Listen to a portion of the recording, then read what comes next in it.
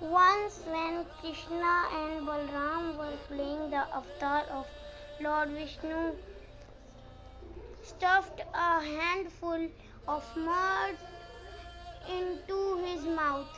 When Krishna's friend complained to his mother, Yashoda ran to him and asked him to open his mouth. In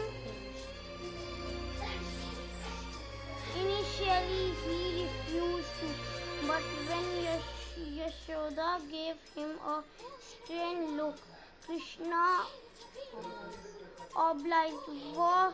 What Yashoda saw wasn't mud but the entire universe. That when she realized that Krishna was the Lord in disuse. जो है अलबेला मद nano